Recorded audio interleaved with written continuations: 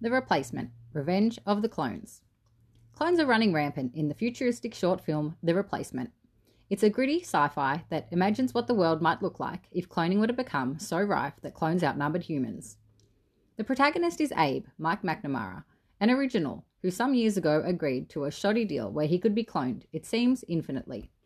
Now he finds himself in a world where he can't turn on the TV without spotting versions of himself on almost every channel.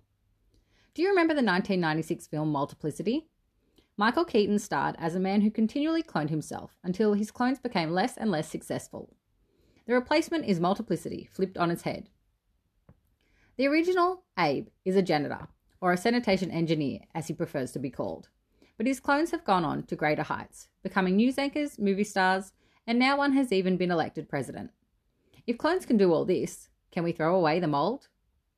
The Replacement, which is already making a name for itself on the festival circuit, is the brainchild of writer-director Sean Miller and produced by Naz Khan. Together they've made an indie short feature that has a big screen feel with superb cinematography that would look right at home if it were cut into a Hollywood blockbuster.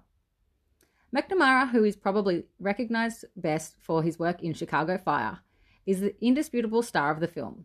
He showcases his versatility through a range of performances, from disgruntled janitor to cocky president, each one as strong as the next.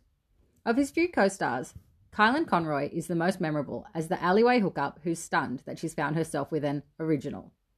The only real hiccup in the story is that she thought she was hooking up with the president, even though she's aware clones are everywhere, and Abe is looking far from presidential when she meets him.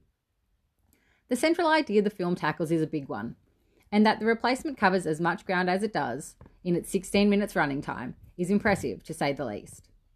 It's a fascinating gaze into what humanity could do to itself in the not-too-distant future if we continue to head down a path of replacing ourselves with technology. Its open-ended finish is packed with potential and offers ample opportunity to transform this solid nugget of a short film into a golden full feature. You can find it on the YouTube-based sci-fi platform Dust. Check it out for free before it's made into the full-length feature that it's destined to be. See it if you liked Orphan Black, or you're up for a movie but it's almost bedtime. Skip it if you're under 15 or you're in the mood for something light. It gets 4 stars out of 5. Jump on over to the See It or Skip It Instagram page to let us know what you thought about this review and the film.